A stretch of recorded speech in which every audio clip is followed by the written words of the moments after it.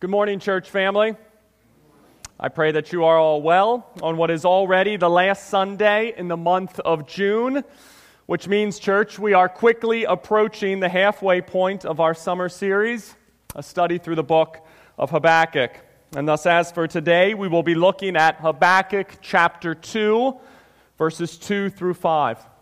Where we pick up right on the heels of the prophet Habakkuk's second complaint that we saw him bring before the Lord last week in chapter 1, verses 12 through 17.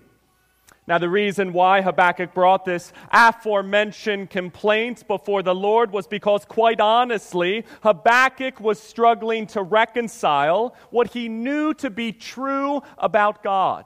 That being that God is, verse 12, everlasting, sovereign, holy, and faithful, with the message that he had previously received from God. That being that God was going to use the Babylonians as the rod of judgment against the people of Judah. And this was so confounding to the prophet Habakkuk, church, because Babylon, they were more wicked than Judah. Therefore, for God to use wicked Babylon as the tool of judgment against the people of Judah, that would seem to contradict then and or go against then the very nature or the character of God.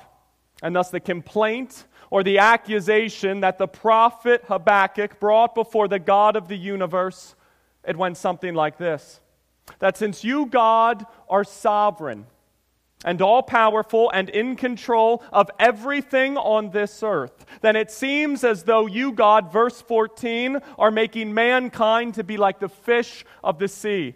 Since Babylon is essentially, verse 15, bringing all of them up with a hook and dragging them out with his net. Because what Habakkuk was observing from the world around him, church, was that Babylon was simply using their tools, their might, and their power, verse 6, to march throughout the breadth of the earth, conquer nations, and rip captives out of their homelands, just as a fisherman would violently yank a fish out of water. All while they, Babylon, would rejoice in their own success, worship their own might, and make sacrifices to their own counterfeit gods and not to the God of the universe. And thus Habakkuk, he concludes then chapter 1 by simply asking God this question. For he writes in verse 17, "Is he then Babylon to keep on emptying his net and mercilessly killing nations forever?" In essence, as asking God, how much longer are you going to allow wicked Babylon to ravage mankind before you stop them and bring about some justice to this wicked nation? And it is after that question, church, where the prophet Habakkuk might have realized, maybe I went a little too far. Maybe I was a bit reckless in my complaint.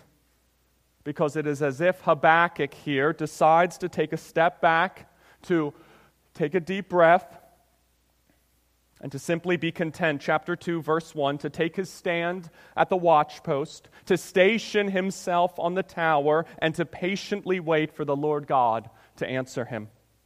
Which is where we will pick up in the text this morning, church, which takes us to our thesis statement this morning, or to the main theme of our sermon this morning, which is this: the righteous shall live by his faith. The righteous shall live by his faith. Therefore, at this time, church, let's open our Bibles up to Habakkuk chapter 2. So we'll be looking at verses 2 through 5 this morning. And if you are joining us this morning and do not have a Bible, please know that is okay. For there is a Bible located in the chairs in front of you, which is our gift to you this morning. Meaning we want you to keep that Bible if you do not own one.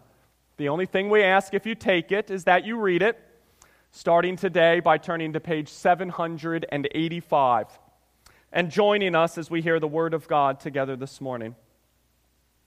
So again, church family, this morning we are in Habakkuk chapter 2. We'll be looking at verses 2 through 5. Where the prophet Habakkuk writes, "And the Lord answered me, write the vision, Make it plain on tablets so he may run who reads it. For still the vision awaits its appointed time. It hastens to the end. It will not lie. If it seems slow, wait for it. It will surely come. It will not delay.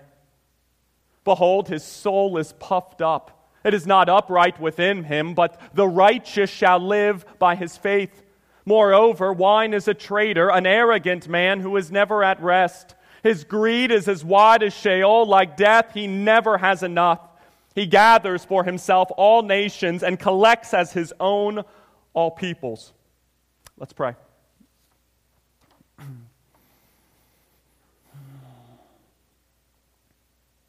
Heavenly Father,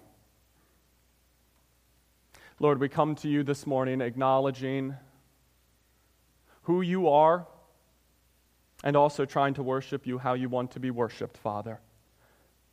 Lord, we know that you are steadfast, that you are a promise-keeping, covenant-keeping God who only speaks the truth. Lord, you have told us when your word goes out, it does not return void. Thus, it is my prayer this morning, Father, that as your word goes out to each one of these individuals this morning, Lord, it does not come back void. Lord, that it impacts each and every one of them this morning, that it stirs their hearts, stirs their minds, and gives them a further trust in you this morning.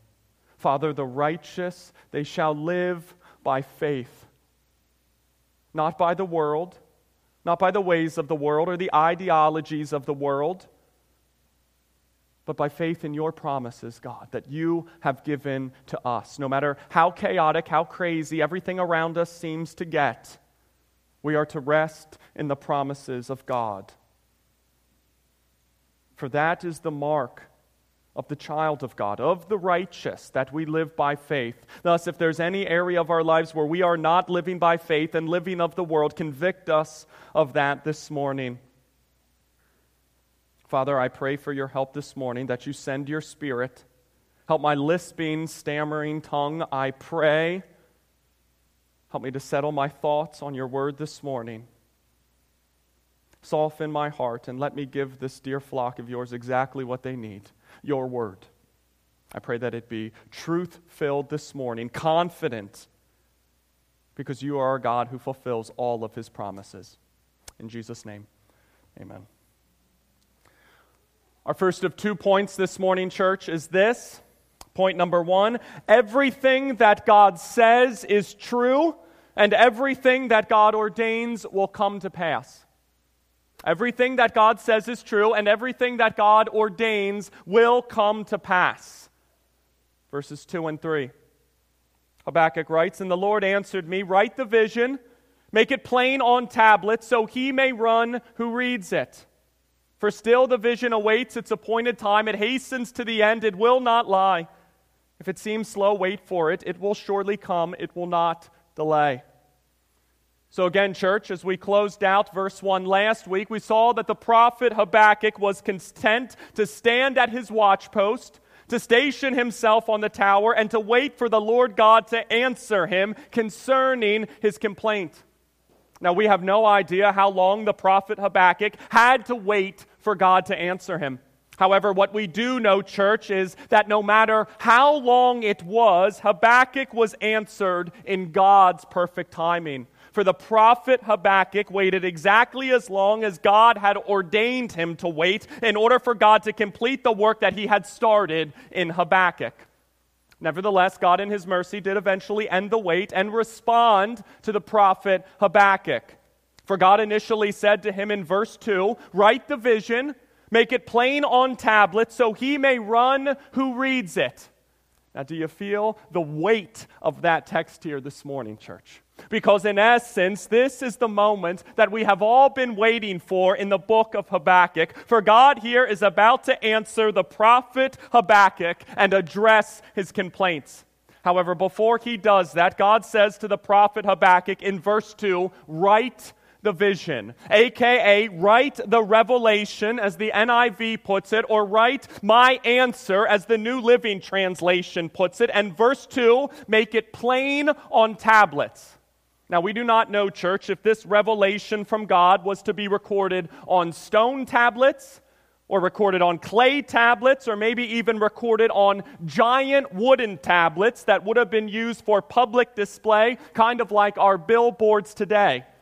Nevertheless, what God was saying to the prophet Habakkuk here was this: record the answer that I give you. Make it clear and accurate for others to understand, and write it on something that is going to be seen and accessible and ultimately preserved. So, verse 2, he may run who reads it. Now, in terms of exactly what this phrase means, there are a couple of nuanced interpretations out there. However, being that the focus of verse 2 is on plainly recording the answer that God was about to give the prophet Habakkuk, it seems to make the most sense that the idiom, so he may run who reads it, means that the content of this revelation should be recorded so clearly, so obviously, and so profoundly that whoever does read it should easily be able to understand it and go communicate it to others. Or as the NIV describes it, so that a person or a herald could easily grasp God's response and simply run with it and take it to others. Now, additionally, church, and please keep this at the forefront of your minds this morning as we consider the rest of this section. This revelation that Habakkuk was to record here from God, it is not Habakkuk's random reflections concerning the revelation that he had received. Nor is it Habakkuk's interpretation of the revelation that he had received. Nor is it Habakkuk's opinions or feelings or thoughts about what this revelation means. But instead, this revelation that Habakkuk was to record here, it is the very word of God. For no prophecy, church, was ever produced by the will of man, but man speaking from God as they were carried along by the Holy Spirit, 2 Peter 1:21. Therefore, let it be known this morning, church, it is not the will of man that you are reading in these verses, but it is instead the breathed out word of God, inspired, infallible, inerrant, sufficient, and authoritative, and thus profitable for teaching, reproof, correction, and training in righteousness, so that the man of God may be complete and equipped for every good work, 2 Timothy 3. Therefore, because the Scriptures as a whole, the book of Habakkuk as a whole, and the revelation given here in chapter 2 as a whole are produced not by the will of man, but instead are man speaking from God as they are being carried along by the Holy Spirit, the Word of God must be then, church, trustworthy, it must be credible, and it must be absolutely, completely, and totally reliable. For the prophet Habakkuk writes in verse 4, "For still the vision awaits its appointed time. It hastens to the end. It will not lie. If it seems slow, wait for it. It will surely come. It will not delay." Which takes us now, church, to the why. For why did God want the prophet Habakkuk to record and to preserve the revelation that he was to give him? And the answer is, church, because we are an impatient people. Because we are a people, church, who do not do well waiting on the promises of God. Because if the promises of God don't come to us instantly, immediately, today, as in right now, then too often we begin to think that God, that He is not faithful, that God, that He is not good, and that God, that He can no longer be trusted. For that right there, church, is why the Lord says to the prophet Habakkuk in verse 2, write the vision, record, preserve, and keep the revelation that I give you. For God is telling Habakkuk here, and the remnant of Judah for that matter, that although everything I promise in this vision, in this revelation, verse 3, will surely come, it will not take place until verse 3, its appointed time. Therefore, you must be patient. And verse 3, you must wait for it, all while confidently knowing, verse 3, that it will not lie. Because our God, church, He is not like man, and thus He does not lie, Numbers 23. In fact, He never lies, Titus 1, because it's impossible for Him to lie, Hebrews 6, since the sum of His word is nothing but the truth, Psalm 119. For if God says it, verse 3, then it will surely come to pass. For that is the confidence level that you, Christian, can have in the Word of God as your final authority above every other type of counsel offered to us in and by this Word. Because although the science around us changes daily, the philosophies around us are rewritten daily, and the biology, the anthropology, and the psychology are being redefined daily, despite all of that, church, although the grass withers and the flower fades, the Word of God, it will stand forever and thus must be trusted, for it will all surely come to pass in the end. I read a story this week, church, about the American evangelist D.L. Moody, who in summary once told others about an experience that he once had. For he said, I once was asked by a man, Mr. Moody, what do you do with that verse in the Bible? To which Moody replied, I do not do anything with it. Okay. Well, how do you understand that verse in the Bible? To which again Moody replied, I do not understand it. And finally he asked, well then, how do you explain that verse in the Bible? And again Moody replied, I do not explain it. Well then, you certainly don't believe it, do you, Mr. Moody? To which Moody replied, oh yes, I believe it. Well, you don't accept anything you can't understand, do you? The man asked. Well, yes, I certainly do, said Moody. For there are lots of things I do not understand, but I believe in them. For I do not know anything about higher mathematics, but I believe in them. I do not understand astronomy, but I believe in astronomy. For a man told me a while ago that he would not believe in anything that he had seen. So I asked him if he had ever seen his own brain. For the things that men seem to grumble the most about, church, are often the very things in which Christ has set his seal upon. Therefore, when a liberal preacher declared that the story of Jonah and the whale was a myth, reporters asked Mr. Moody for his opinion of the statement, to which Moody's reply contained only 4 words and was telegraphed far and wide. I stand by Jonah. You see, the Scriptures, church, they are not infallible and inerrant and sufficient and reliable and authoritative because of the reader who reads them. For the Scriptures are infallible and inerrant and sufficient and reliable and authoritative, church, because of the author who ultimately wrote them. Because when God speaks, He acts, and when God promises, He fulfills. For when God told Noah that He was going to bring a flood, what did He do, church? He brought a flood. For when God told Moses He was going to deliver His people from slavery, what did He do, church? He delivered His people. For when God told Abraham that He would give him a son, what did He do, church? He gave him a son. And thus when God says that He will shield you, Christian, and never leave you, guide you, Christian, and protect you, cleanse you, Christian, and help you, strengthen you, Christian, and guard you against the evil one, He means it. For He will surely do it, because the word that comes from the mouth of God, it will never return empty, for it will always accomplish all that God has proposed and will succeed in all the things that God has willed. Therefore, as the late R.C. Sproul put it, let us be steadfast, Christian, to not only believe in God, but to also believe God. To believe in each and every one of His promises, no matter how long they may take and no matter how much the world opposes them. For our God is a God, church, who never violates His covenant, but who instead will keep His covenants and steadfast love to 1,000 generations. Therefore, be strong, take courage, and wait patiently on the Lord, Christian, for our God, He does not lie and thus is absolutely faithful to keep all of His promises.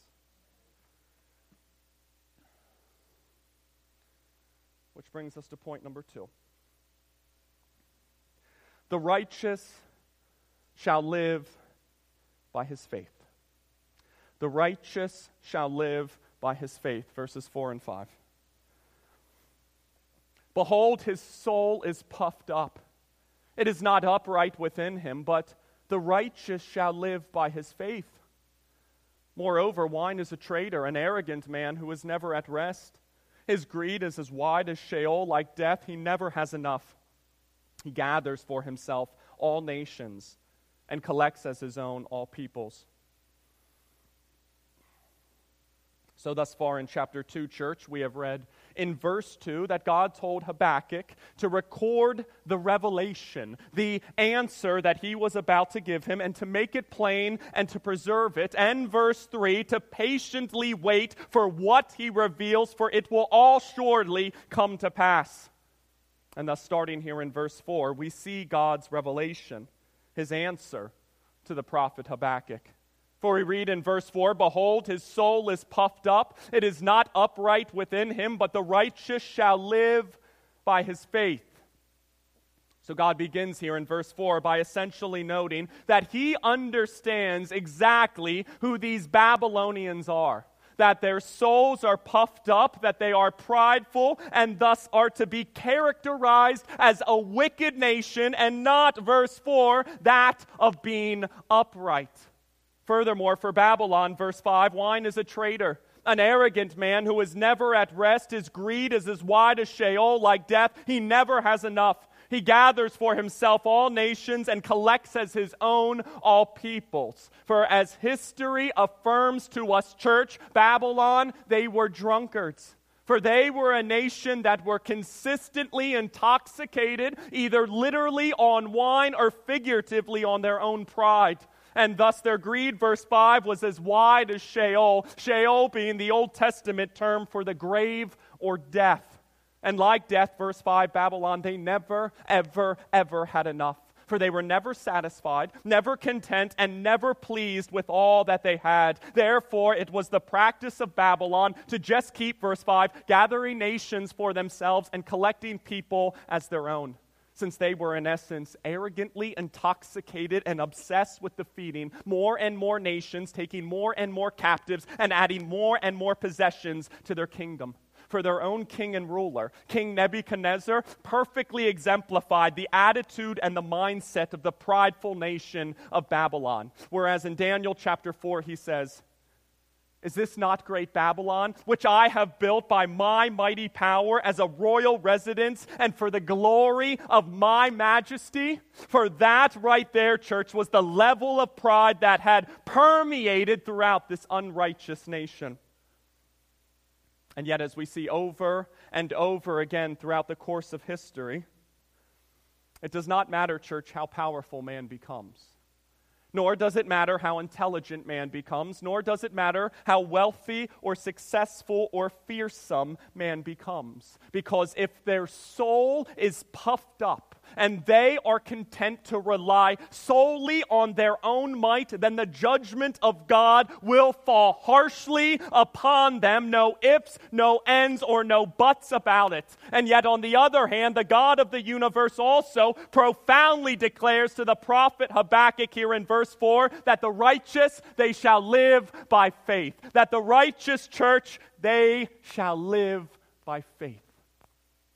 The Chicago Tribune reported back in 1999 that John F. Kennedy Jr. flew his small airplane from New York City to his family home in Massachusetts for a wedding. On board the plane were his wife Carolyn and her sister. However, although Kennedy was a licensed pilot, he had never received the necessary approval for instrumental flight, when the pilot uses only the instrument panel to navigate the plane.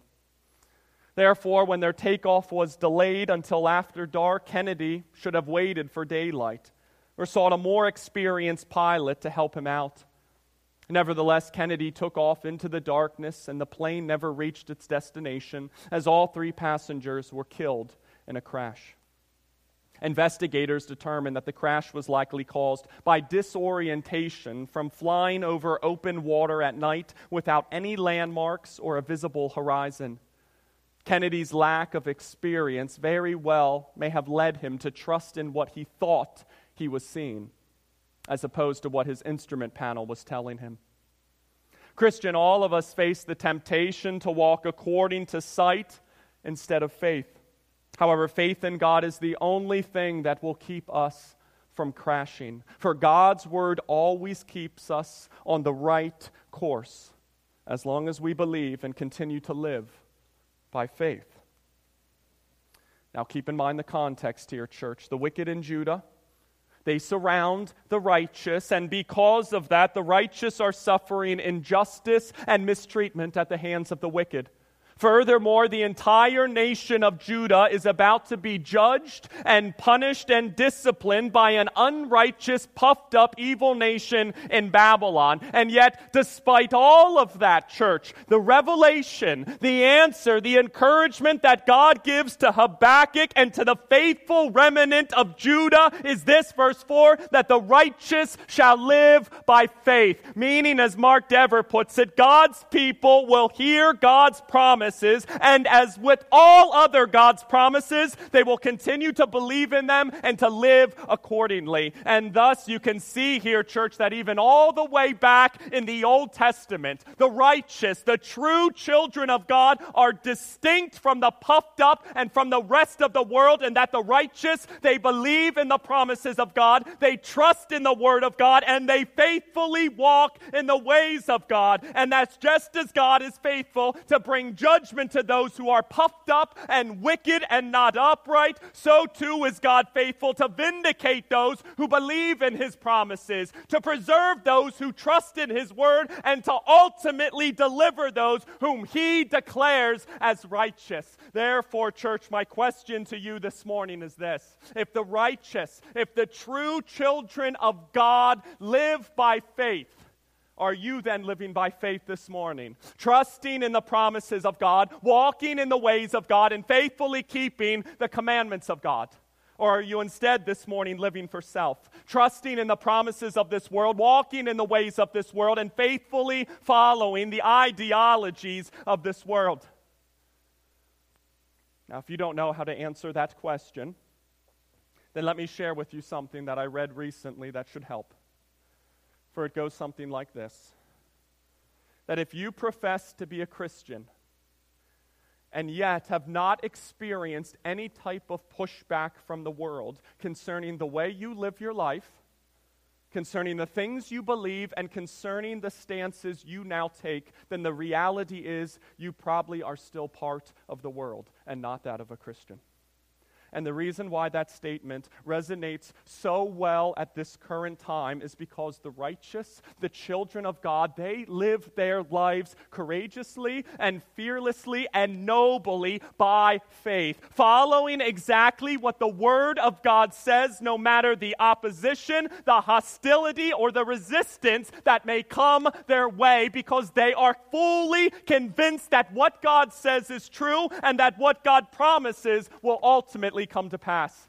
Therefore, as we close this morning, church, I will begin with the non-Christian who is here first. However, make no mistake this morning, church, this part of the sermon, it isn't just for the individual who came in here today who already knows that they aren't a Christian, because this part of the sermon this morning is also for the individual who thinks they are a Christian, who tells others that they are a Christian, and who might even check the Christian box when they fill out a questionnaire, but who do not live by faith.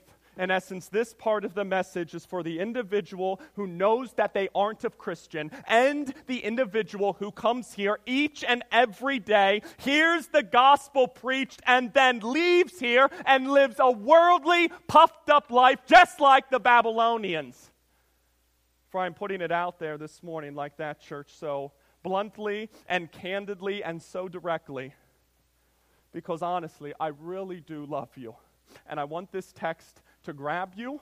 I wanted to convict you because I don't want you to end up like the Babylonians, puffed up, not right, and ultimately condemned to hell forever. Because the righteous, they live by faith. For they live by faith in the Son of God who loved them and who gave himself up for them, and not by the ways of the world. For they live by faith in Jesus Christ, in the God-man, in the one who came into this world as truly God and as truly man to save sinners from their sin, by humbling himself, by taking the form of a servant, being born in the likeness of man, and by living the life here on earth, non-Christian, that we could never live.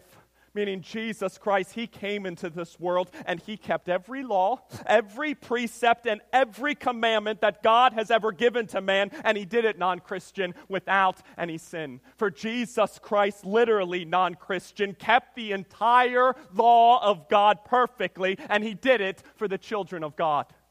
However, the work of Jesus Christ, non-Christian, it did not end there. And I say that because Jesus Christ also paid the price for our breaking of the law. Meaning Jesus Christ also willingly bore the wrath that we deserve for our sins. For in our place, he, Jesus Christ, was pierced for our transgressions. He was crushed for our iniquities and was nailed to an old rugged cross at Calvary and died a sinner's death as our very substitute. I mean, just think about that for a second, non-Christian. The perfect, sinless, spotless Son of God willingly died in our place as our very substitute. And yet through it all, non-Christian, being that Jesus Christ was a perfect and sinless and spotless sacrifice, sin and death, they had no power over him, and thus couldn't keep the Savior of the world dead and bound to the grave. And thus 3 days later, Jesus Christ, he rose from the dead, and he defeated sin, and he destroyed death, and now offers eternal life to everyone who puts their trust in him. Thus let today be the day, non-Christian, that you repent of your sin. Let today be the day that you turn from your sin and you place your trust in Jesus Christ and in Christ alone, as the only one who can forgive you of your sin, as the only one who paid the price for your sin, who died for your sin, and can clothe you then in his perfect life and reconcile you back to God forever. Thus let today be the day, non-Christian, that you confess with your mouth that Jesus is Lord and believe in your heart that God raised him from the dead. And today will be the day, I promise you, that you are declared righteous and can walk out of here this morning confident and assured and at peace, living by faith in the eternal, never-ending, always and forever promises of God. Thus, let today be the day, non-Christian, that you place your faith in Christ. And to the Christian who is here today, brother Christian, sister Christian, as we look this morning at verses 4 and 5, we saw a significant disparity or dichotomy, if you will, between that of the unrighteous, Babylon, and that of the righteous. For in the text, we initially saw that the unrighteous, that they are, verse 4, puffed up, meaning prideful, and verse 5 are drunkards and arrogant and greedy individuals who never had enough. And what really stuck out to me in reading that text, church, was that although Babylon were the superpower of the world at the time, and that although Babylon were taking over nation after nation, capturing captive after captive, and gathering more and more possessions, it still says in verse 5 that despite all their power, despite all their pride, all their might, and all their worldly possessions, that they were still never at rest. And like death, they never had enough. That in essence, despite possessing all the vanity that this world has to offer, it never truly satisfied them, and it never was enough to offer them peace. Which is the same conclusion that King Solomon, the richest king of the earth, during his time came to as well. For he said, when I surveyed all that my hands had done and what I had toiled to achieve, everything was meaningless, a chasing after the wind, Ecclesiastes 2. In short, everything that is from this fallen world, church, it is vanity of vanities, for all is vanity. Therefore, in our times of trials, Christian, in our seasons of suffering, in our periods of pain, do not be tempted to run after the vanity of this world in order to find some kind of satisfaction or peace. For the world, Christian, it simply cannot offer it. For I can promise you, Christian, making more money, it will not satisfy you. Gaining more power, it will not appease you. And receiving the praises of the world, it will not please you. Therefore, do not play the part of the fool this morning, Christian, and hunger for power when you can feast on the bread of life, or thirst for pride when you can be satisfied with living water, or follow the ways of the wicked when you can be guided by the light of the world, or listen to wolves in sheep's clothing when you can hear the words of the good shepherd of Jesus Christ. Therefore, no matter what trials you are facing in the here and now, Christian, let me plead with you this morning, do not run to the world in search of satisfaction or peace. For it is a trap that wants to snare you, a cage that wants to catch you, a decoy that wants to trick you, and a pill of poison that wants to kill you. But instead, Christian, be content to live by faith in Jesus Christ, in the one who loved us and who gave his life for us. For let us strengthen every fiber of our beings, Christian, in our eternal Savior this morning, so that when those seasons of suffering do come, when those times of trials do come, when those periods of pain do come, that we be so deeply grounded in the breadth, the length, the height, and the depth of the love that Jesus Christ has for us, that we don't even think about chasing the vanity of this world, because we are instead already completely fulfilled in the joy, the peace, the satisfaction, and in the fullness of God, in the one who has eternally declared us righteous, Christian, by grace alone, through faith alone, in Jesus Christ alone. Thus it is my prayer that we as a church body be steadfast to live by faith. Lord, there are so many people out there right now who call themselves Christians and yet who live just like the world. Or churches who call themselves churches and yet believe just like the world. Father, I plead with you, let us not get swept up by this deception. For you have told us, Lord, clearly in the Scriptures that the word of the cross is folly to those who are perishing. For it is a stumbling block to the Jews, it is foolishness to the Greek. Therefore, if our lives and our beliefs and our stances are accepted by the world, then shame on us. For we are not walking by faith, but we are walking by the ways of the world. And thus, in the midst of any opposition we may face in the here and now, Father, let us remember that you are faithful, not only to judge the wicked, but also to vindicate the righteous. And thus, although the mountains, they may depart, and the hills, they may be removed, your steadfast love, God, it will never depart from your children, and your covenant of peace, it will never be removed. Thus, let us be bold to believe in you, God, and steadfast in trusting each and every one of your promises until the day that Jesus Christ comes again and our faith is eternally turned into sight. Let's pray.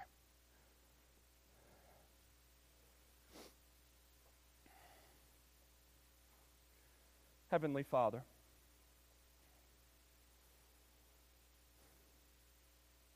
help us, Lord, to cling to you, to each and every one of your promises. As one who has been declared righteous, as a child of the Most High God, let us continue to walk faithfully, to endure for your sake, no matter what comes our way. Father, let us not fall into a trap that thinks those who persecute and who hate and who are evil and have control of this world and so forth, that they will not be judged, that they will not be held accountable for their actions. Father, every sin that takes place, we know will be judged. And you can either face that judge, or you can trust in Jesus Christ and the one who bore the punishment for you. And thus we cling to the gospel of Jesus Christ this morning, the propitiation for our sins, our substitutionary atonement, the one who has clothed us then in his righteousness and given us the grace needed so that we can walk boldly now in the light by faith. Help us, Lord, to continue to persevere no matter what takes place around us by faith. For the righteous, they shall live by faith. To you be the glory forever. Amen. Please stand as we close in singing.